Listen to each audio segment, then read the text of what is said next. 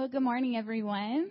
It's really good to see you this morning, and that was a kind of a teaser from the DVDs that will be going along with the small group sermon that will go along with this weekend sermon series this fall.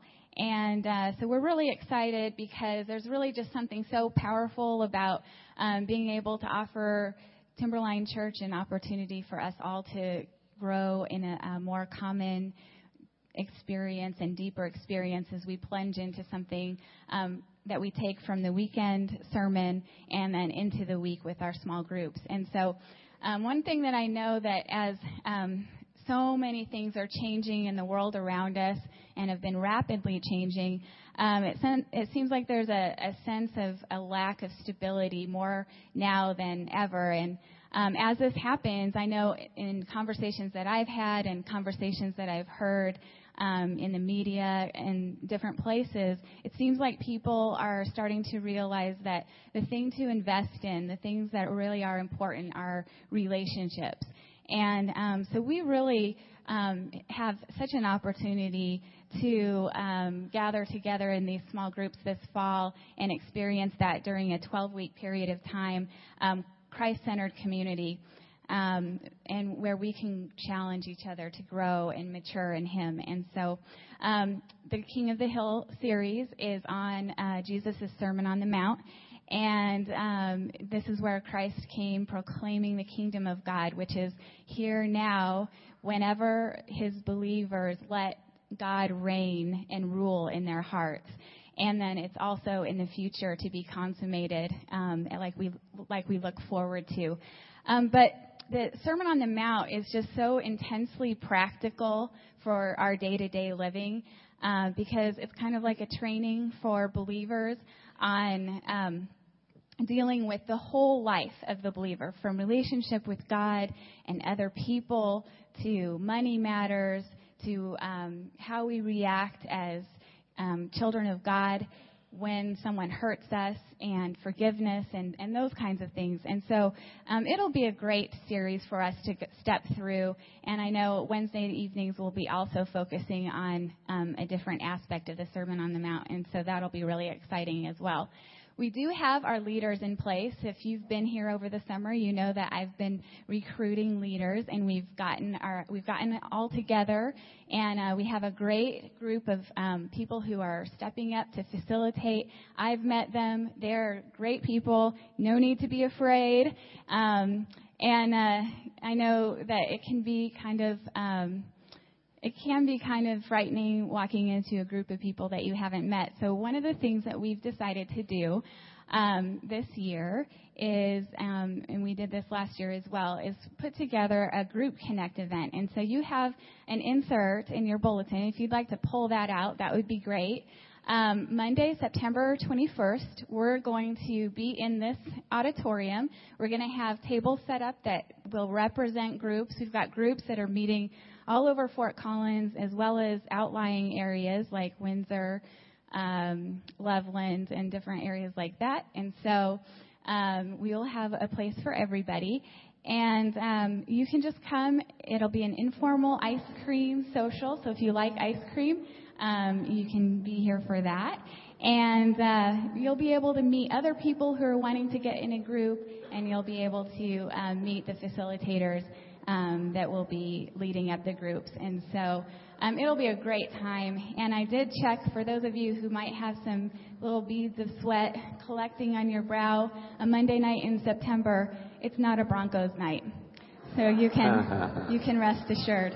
But we're going to have a great time, and we really hope to see you then. And we're really excited for this fall and for this series. So thank you so much for your attention, and you're really going to enjoy Pastor Foth's message.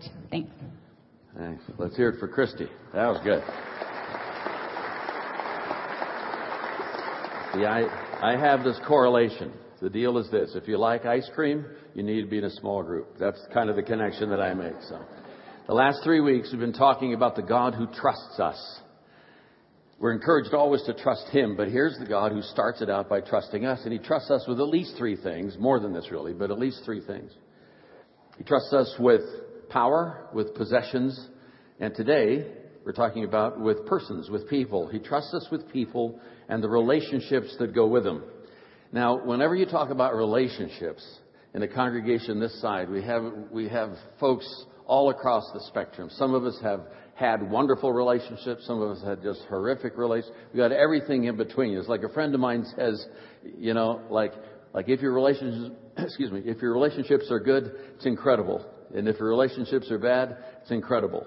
So all of us have some of both probably. We've got this mix in our lives or as we go through seasons. But I just encourage you to have open hearts to what I believe the Lord is saying. This is not about what Foth says. Foth stuff, just let it go on by. But the stuff that's Scripture and that's His heart, let's hear that. What I'm going to do is a little different this morning. I'm going to read all the Scriptures and all the points right at the front end. The stuff that's on the back of your bulletin, we're going to fill in the blanks right at the front end. So when you get them all filled in, some of you may just want to slip out because that's the good part, and then we'll see what happens. But let's just start. And if you have a pencil and are writing things down, here we go. Genesis 1:27 reads this way. So God created man in His own image. In the image of God, He created him.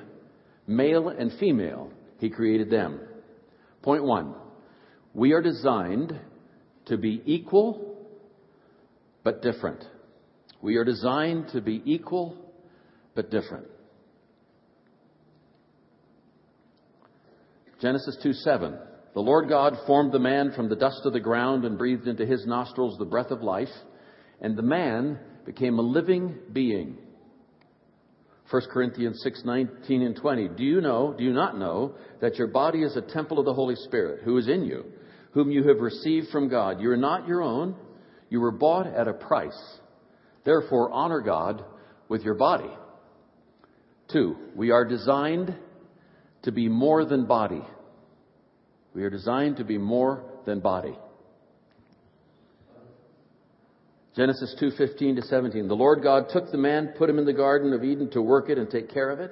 And the Lord God commanded the man, you are free to eat from any tree in the garden, but you must not eat from the tree of the knowledge of good and evil, for when you eat of it, you'll surely die.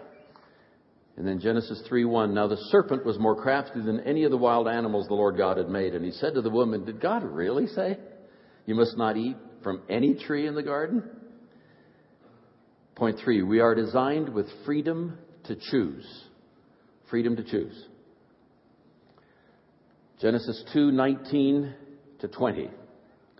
The Lord God said, it's not good for man to be alone. I'll make a helper suitable for him. Now the Lord God had formed out of the ground all the beasts of the ground, all the birds of the air. He brought them to the man to see what he would name them, and whatever the man called each living creature, that was its name. So the man gave names to all the livestock, the birds of the air, and all the beasts of the field. But for Adam, no suitable helper was found. Point 4, we are designed to connect with others. Designed to connect with others. And finally, Genesis 2:24 to 25. For this reason, a man will leave his father and mother, be united to his wife. They will become one flesh. And the man and his wife were both naked, and they felt no shame. Point 5, we are designed for personal covenant. Designed for personal covenant. So how do we be whole persons? I mean, that's what a whole person understands, engages, affirms, and works on. This is my thesis, that the things I've listed. I am equal but different. I am more than a body. I am free to choose. I'm connected to others. I'm designed for personal covenant. Those 5 things at the very least help make us whole people. The good news is, it's all good. It's all good. So what? That's my question. So what? How do you flesh it out? I mean, how does that work? We're talking about relationship. You're talking about sexuality. You're talking about marriage, all like in 22 minutes. How's this going to work? Well, let's just give it a shot. I may not have all the answers. I may raise more questions than answers, but here's the large relational picture. It's point 4. We are designed to connect with each other. That's the context. It's not good context. It's not good that man should be alone. Now, I believe that's a generic statement, not just a male-female statement. It's not good. I mean, we all know that we're designed for relationship. I find out kind of who I am when I'm with you. You help me know who I am. And it's intuitive. It's intuitive. And let me just make this parenthetically. Single and alone are not the same thing. I know many single people who are together. They have wonderful friendships. They're together inside themselves. I know some married people who are alone. So single and alone are not equated. But intuitively, we know people are supposed to be together. I mean, you go to an airport, you watch people get off the plane and run into each other's arms, and you say, that is so cool. Sometimes you kind of well up a little bit. Like I don't, but some of you might. You just well up and just, you say that's just terrific. Or you see a dad going down the street and he's got this little girl on his shoulders and they're running along and she's holding on to his ears, and you say, that's just right. 1997, April 13th, a 21-year-old man won the Masters tournament, golf tournament in Georgia, Augusta, Georgia. His name was Tiger Woods. He was a phenomenon. I mean, he didn't just win. He blew the course out by 12 strokes. Those of you who are golfers, you understand this. I mean, he was phenomenal to watch. And somebody says, what was the best shot of the Masters tournament the year Tiger won? Was it the eagle he did on hole 3 in the second round, or was it the series of birdie putts coming down? And those of you who aren't golfers, it's not about aviary or birds or anything. That's just how it means he's good when he gets those bird things. And I would submit the best shot was when on the 18th green, when he had sunk the final putt, he handed the putter to his caddy, walked off the green into the arms of his parents, kissed his mom, and then he fell into his father's arms. His father had invested in him all these years, and the camera stayed on them a full 30 seconds as his father embraced him, and Tiger broke and just sobbed in his father's arms. That, my friend, was the best shot of the 1997 Masters tournament. We are designed to be connected, but we're different, and right out of the chutes we're different. Created man, 2 flavors, Foth language, male and female. That's like biological language. Those are the sexes, male and female. But we're equal. If we're designed in the image of God, we're automatically equal. 2 pianos tuned by the same tuning fork are automatically tuned to each other. That's just how it is. Now, in some cultures, that's not true. But before God, that's true. And that's the ideal that we strive for, that there's equality there and that it's recognized and it's worked through. Somebody says, well, is God male or female? Yeah. I would submit that he is more than male or female. God is more than anything you think about God. He's more than that. He's at the very least that. But he's more than that. Physically, we're clearly different. I mean, you can tell the difference at 50 paces, whether that's a guy or a girl. I mean, you just can. He's broad shoulders and she has flanged hips, and those are the physiology 101. You can see that.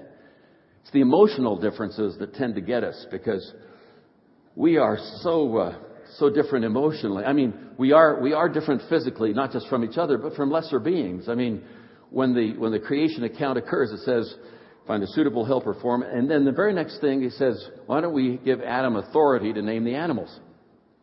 So he's naming animals. Aardvark, antelope, bison, python, platypus, whatever. Somebody wanted me to say platypus, so I just said that. But it says at the end of it, but for Adam, no suitable helper was found. Nothing there was like he was. Did you see anything there? No, I didn't see anything there.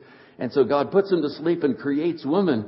And when he sees her, his reaction is, you can tell it's studied. It's bone of my bone, flesh of my... Well, my language is woo-wee. See, that's different and that's good. Okay? But we're emotionally different. How we think about things is different. Like, if there were a continuum, and over the years I've talked to hundreds and hundreds of couples, and it isn't all categorical, so please don't come to me and say, you said something about women, and I don't fit that. I'm over... No. Some of this is given behavior, and some of it's learned behavior. But if you go from thing, idea to feeling and relationship, just on a continuum, guys generally tend to make decisions on, is this a good thing or a good idea? Ladies tend to make decisions on, how do I feel about it? How does it affect relationship? Now, that's not absolutely true. And it's not that guys don't have feelings or that women don't have ideas. That's not what I'm saying. I'm saying on this continuum we tend to land. And it sounds something like this. on occasion. I'm sitting in the front room. I'm reading the newspaper, sports page. Ruth calls in from the kitchen and says, honey, the garbage needs to go out. I say, I'm coming. The article is really good, and so I just read a couple of minutes. And pretty soon she says, honey, the garbage really needs to go out. I say, I'm there. Third time, she picks it up and heads for the garage where the garbage cans are, and she sticks her head into the front room on the way back and says, you don't love me. I'm saying, what? Yeah, I mean, that throws the guy off. He doesn't know what happened there. I'm thinking we're talking about garbage. See, the reason you take garbage out is that if you leave it there, everybody gets bubonic plague. That's why you take garbage out. She's saying, no, if you cared about my world, if you knew I was trying to fix dinner and it's in the way, you'd come and take it out. See, I didn't get that part. I don't know what happened there. If anybody you have any suggestions, just come and share afterwards with me. But look at the people who are around the cross, the disciples. Who's left around the cross? It's not the guys. There's one guy, John, at the cross. It's women who are at the cross. I think the guys came and said, this is not good. I don't like this idea at all. If I stay here, this is going to happen. We're taking off. It says they ran. They were scared for fear it would happen to them. It's the women who stayed, I believe, because they said, we've never met a man like this. No one ever understood us like this. He loved us and we loved him back, and it was okay, and it was better than okay. It was good. I talk to young men and women quite a bit, and we talk about what attracts us to each other. And they've done studies for years around the country. And when you ask a woman what she's looking for in a man, she will say, most often, someone who's kind and considerate. And we guys, we're over here thinking, well, we got to go work out some more because she'll really like my muscles. That's what we're looking at here. I mean, I see beautiful women married to guys who look like they got run over by wounded water buffalo. And I'm saying, what's going on there? And she says, well, he's just so kind.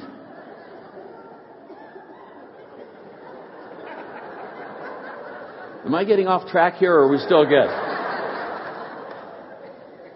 Guys are kind of like sundials. This is just my thought. We're just out here. You can kind of throw dirt on us and still tell what time it is.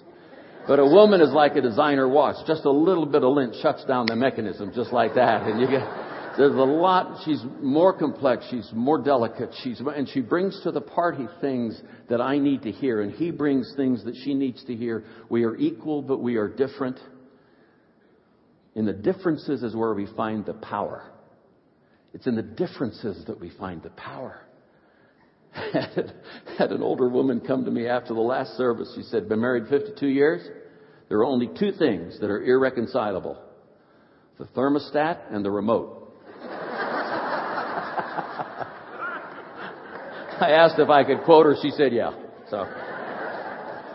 So what's the challenge to true relationship? The challenge is we live in a culture that blurs the lines and changes the rules. Relationships are built on truth-telling. This is what I think. This is what I feel. This is what I know. That's how you build relationships. Being a whole person is based on knowing what I'm designed for. I'm designed to be equal but different. I'm designed to be more than body, and so forth. The most intimate of relationship, that marriage relationship, is naked without shame. But just as an example, body is good. God designed it. It's good, not bad. We've had theologies in the past that'll, body's bad and sex is dirty and all that kind. No. Body's good. And you know this when you watch older people. I have a friend. His name is Paul Todd. At age 65, he died. He was a tank commander under George Patton in the Second World War. He had married a woman about 15 years his junior. They hadn't expected him to die. He had been ill, but they didn't expect it. And she was at home that night, and she felt great guilt for not being with him when he passed away in the hospital. And she came to the funeral home to view his body, and I was there. I was a 28-year-old pastor. I pretty much had my stuff together, and I knew a lot and stuff like that. And she came up and said, Pastor, could I touch Paul? And inside I'm thinking, that's just his whole house, his old house. He's gone. It's inanimate. Sometimes the Holy Spirit helps you keep your mouth shut. I said, do what you need to do, Marge. And she walked over and she stood by the casket and patted his hand and just talked to him and said, I'm so sorry I wasn't there. I love you. I'll see you again soon. People say, well, that's talking to the dead, doesn't it? No, she wasn't talking to the dead. She was in shock. He was still alive. And she just talked to him. Went over and sat down, and I went and sat beside her. After a few moments, said, Marge, could I ask you a personal question? She said, sure. I said, why did you need to touch Paul? She said, Pastor, I don't know Paul in any other shape than that. I don't know Paul out there floating around some disembodied spirit. That's the only shape I know him in. And besides that, I slept with that man for 25 years. And I love that body too. Body is good. But the culture has given us a couple of lies. And one of the lies is that body is God. That it's all about body, pretty much. And when I don't like to be lied to. I don't know about you, but especially when I lie to me. I hate it when I lie to me. Not right then, but a little later, I hate it when I lie to me. But here's the deal. If body is what it's about, then you always have to stay young. Well, I liked that thought when I was 30, but now we're racing through the universe right now. We're going to go, once on the axis, we're going to go 1,000 miles, 24,000. It's fast. We're just racing through. We go 68,000 miles a day on this planet without ever getting in our cars. We will go, not 68,000 miles a day, 68,000 miles an hour. We'll go 1,632,000 miles today. Well, when you do that and the atmospheric pressure is 14.7 pounds per square inch, you do that for 50 or 60 or 70 or 80 years.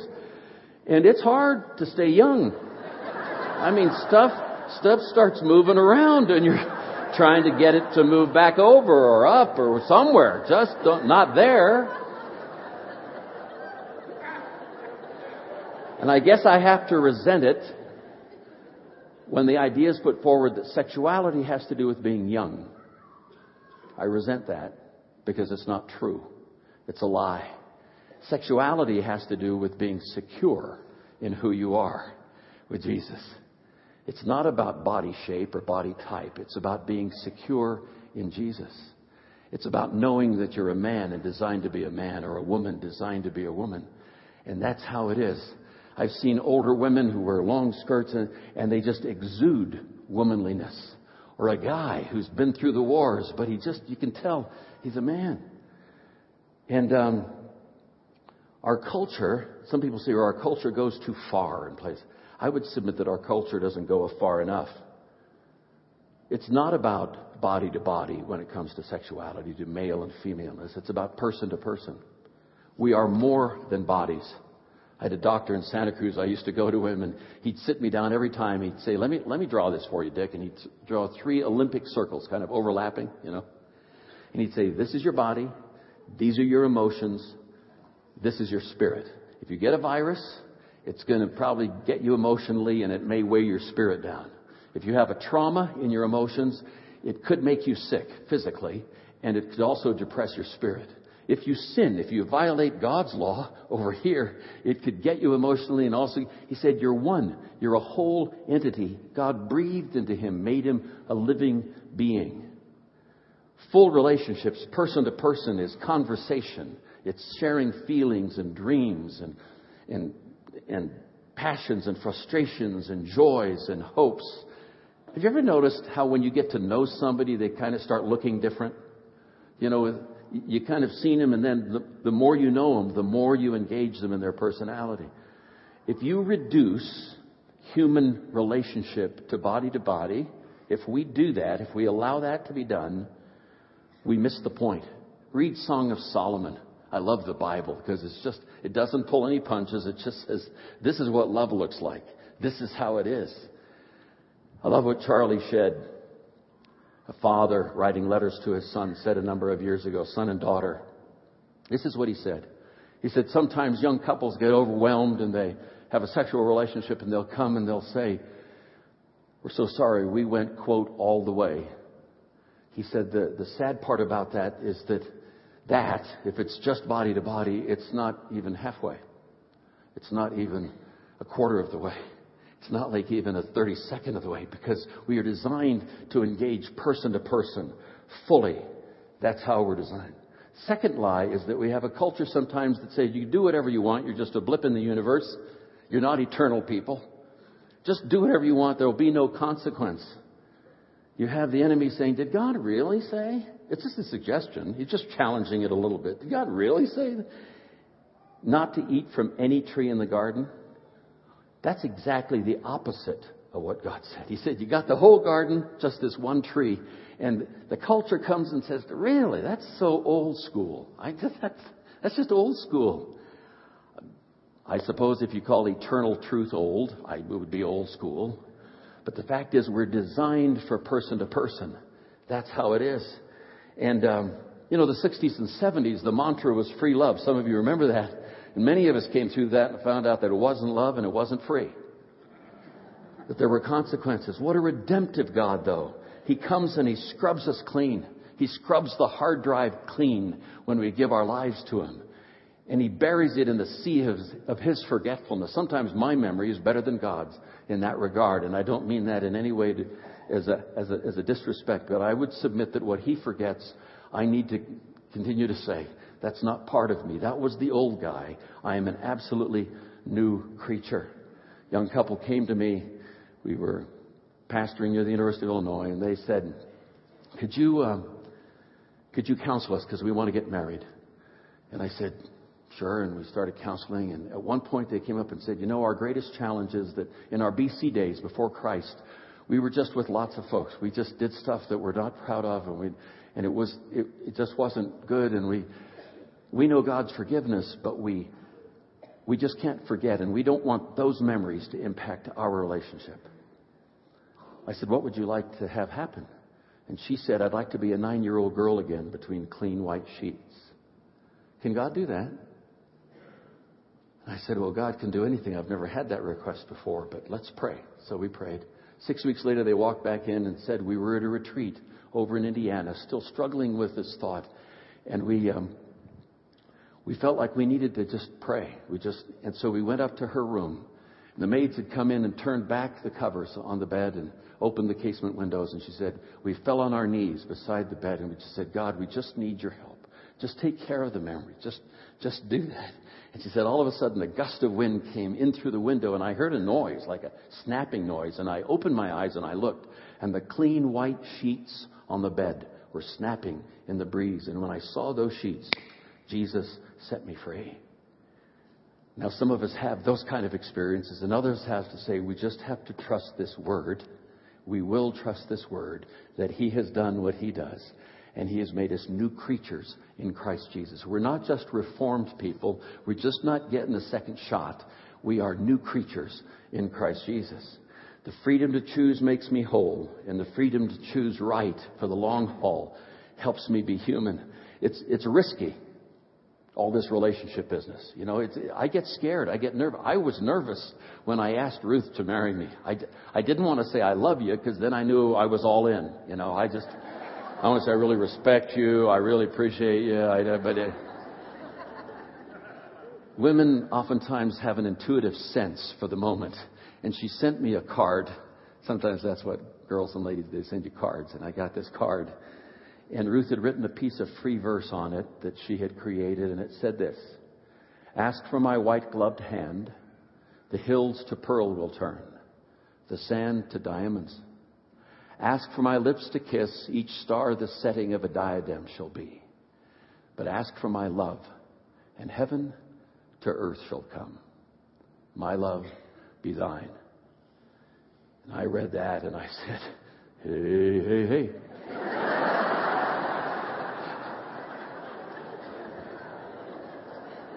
Finally, we are called to covenant. We're called to covenant. Intimate love has to have boundaries. If it doesn't have boundaries, it's like water and fire. It just destroys stuff. It needs a channel. It's called covenant. It's called marriage. It's called commitment. And if you don't have that, then I'm just spending. I'm just out there spending. But when you have boundaries and covenant, you have investment. We talked about that last week. And I'm saying, so here's this great line. They are naked and not ashamed. And I'm saying, what does that look like? What does naked and not ashamed look like? Because the Bible says it. I didn't make that up. Odd, some of us say, I saw that. A 2-year-old got loose from the front door last week, raced across 3 lawns before he just, bears the day he was born. Just, there's a kind of innocence about that. I would submit that a picture of naked and not ashamed is Grandpa and Grandma, who've been married 68 years. And they've gone through tough stuff, and they've gone through good stuff, and they have laughed together and cried together. They have lived long and loved so well, they start looking like each other. And one of them, after many years, will die, and sometimes within weeks, the second one will die. And we'll say, oh, that's terrible. No. It was just that she was so much a part of me that when she went, I just wanted to be where she was. It's just there. That's just how it is. We are equal but different. We are more than bodies. We are free to choose. We are designed to connect. We are called to covenant. Let me just say one more thing about free to choose. In a culture that says, just do whatever you want, it won't make a difference. Because freedom is doing whatever you want. In that culture, please hear this, that a friend of mine said, it's not my original thought. If in fact what I do has no consequence, it doesn't make me free. It makes me meaningless. If the choices I make have no consequence, it doesn't make me free. It makes me meaningless. I would submit that we are designed to be consequential people. We are originals from the land of the Holy Spirit. We are designed to make a difference and to have relationships that count and relationships that have meaning. None of us is there fully. These are building blocks I'm talking about. I got a long ways to go. You can talk to Ruth. I got a long ways to go on that. But I'd like to say just this to you young people who are feeling the pressure from the culture. You're in that place where you're discovering yourself and what's going on. I would just encourage you, be cool. Make the long decision. There's this phrase in Romans that says, don't let the world squeeze you into its own mold. We older folks will be there to help you hold up your hands and try to make the right decisions. But I just encourage you in that. I close with this. 1917, a man in Pasadena wrote a song based on a Jewish poem. And I love this song. And it's the context in which I make these statements and the statements of the last 2 weeks. It goes like this. The love of God is greater far than tongue or pen can ever tell. It goes beyond the highest star and reaches to the lowest hell. The guilty pair bow down with care. God gave his son to win. His erring child he reconciled and pardoned from his sin. O love of God, how rich, how pure, how measureless and strong. It shall forevermore endure. The saints and angels' song. And the last verse goes, could we with ink the ocean fill, and were the skies of parchment made, were every stalk on earth a quill, and every man a scribe by trade, to write the love of God above would drain the ocean dry. Nor could the scroll contain the whole, though stretched from sky to sky. O love of God, how rich, how pure, how measureless and strong. It shall forevermore endure. The saints and angels' song. So there. Would you stand with me? Our prayer team members are coming to stand here at the front. I don't know where you are today in relationships or in your life.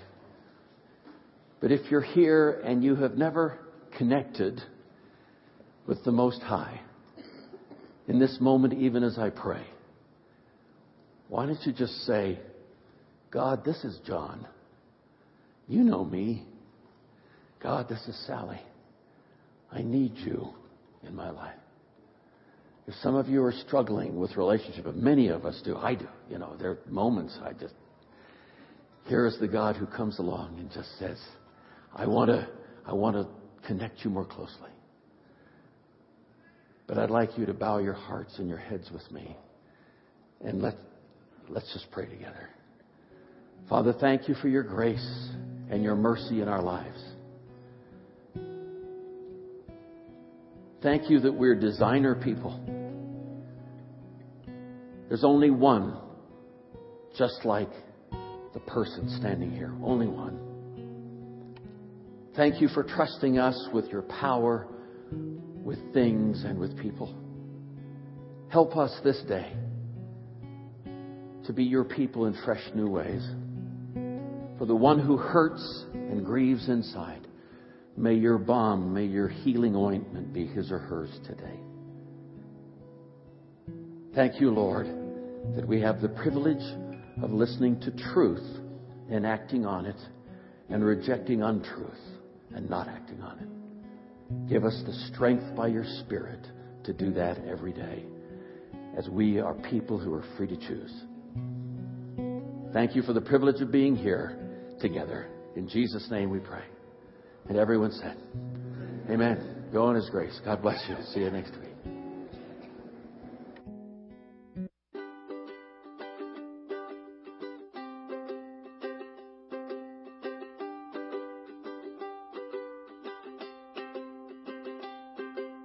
Marvelous grace of our loving Lord, grace that exceeds our sin.